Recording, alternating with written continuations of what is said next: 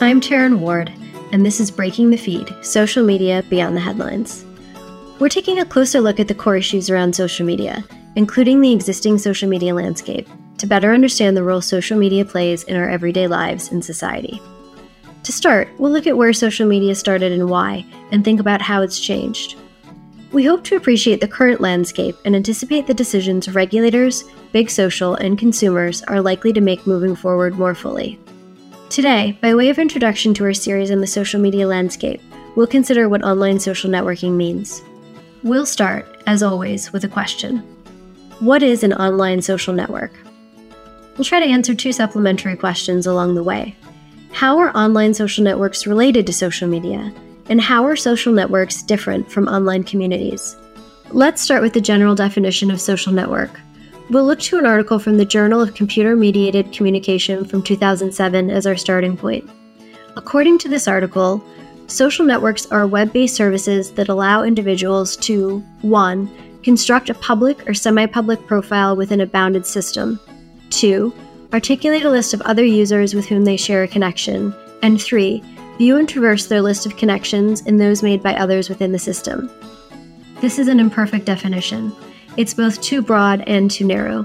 For example, this definition excludes a lot of messaging apps, even as they tend to focus more and more on groups and communities as we move forward, because generally users are not able to see connections their connections have, and in fact, this is more and more likely to be true for privacy reasons of other social media networks too. In other words, the third component of the definition, which allows users to view and traverse their list of connections and those made by others within the system, it doesn't quite hit that threshold. And while it's true that in many ways WhatsApp and Signal ought to be treated differently to other social media platforms, they don't work the same way.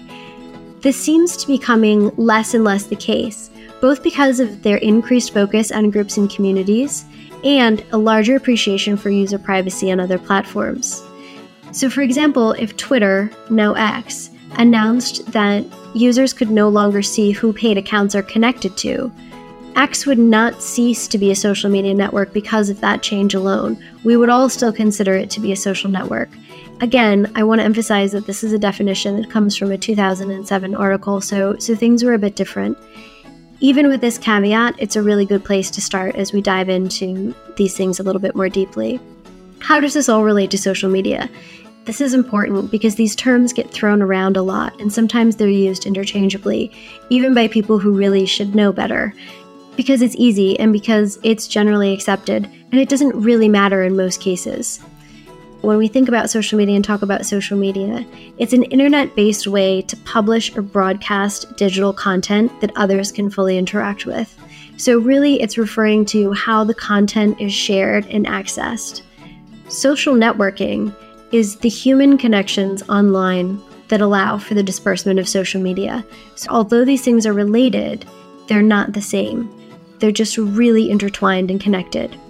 So if we start to combine these definitions, we get the following, which is then in 4 parts. So when we think about social media networks, we can say that they're web-based services that allow individuals to 1.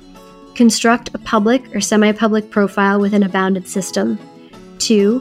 Articulate a list of other users with whom they share a connection. 3. View and traverse their list of connections and those made by others within the system. And 4. Publish or broadcast digital content that others can consume.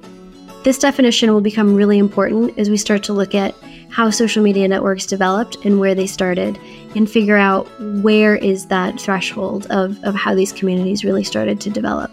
In this series, we'll examine the existing social media landscape, starting with a look back at where it all started, before TikTok, before smartphones, and even before dial-up internet. We'll discuss the rise and fall of several social media empires from AOL and AIM to Clubhouse, and think about whether Meta and Twitter, or X, could be next, before we look at some of the newest socials and the potential for growth in the market more broadly. In the meantime, we'll post a transcript of this episode with references on our website. You can find this and more information about us at thebrightapp.com. Until next time, I'm Taryn Ward. Thank you for joining us for Breaking the Feed, Social Media Beyond the Headlines.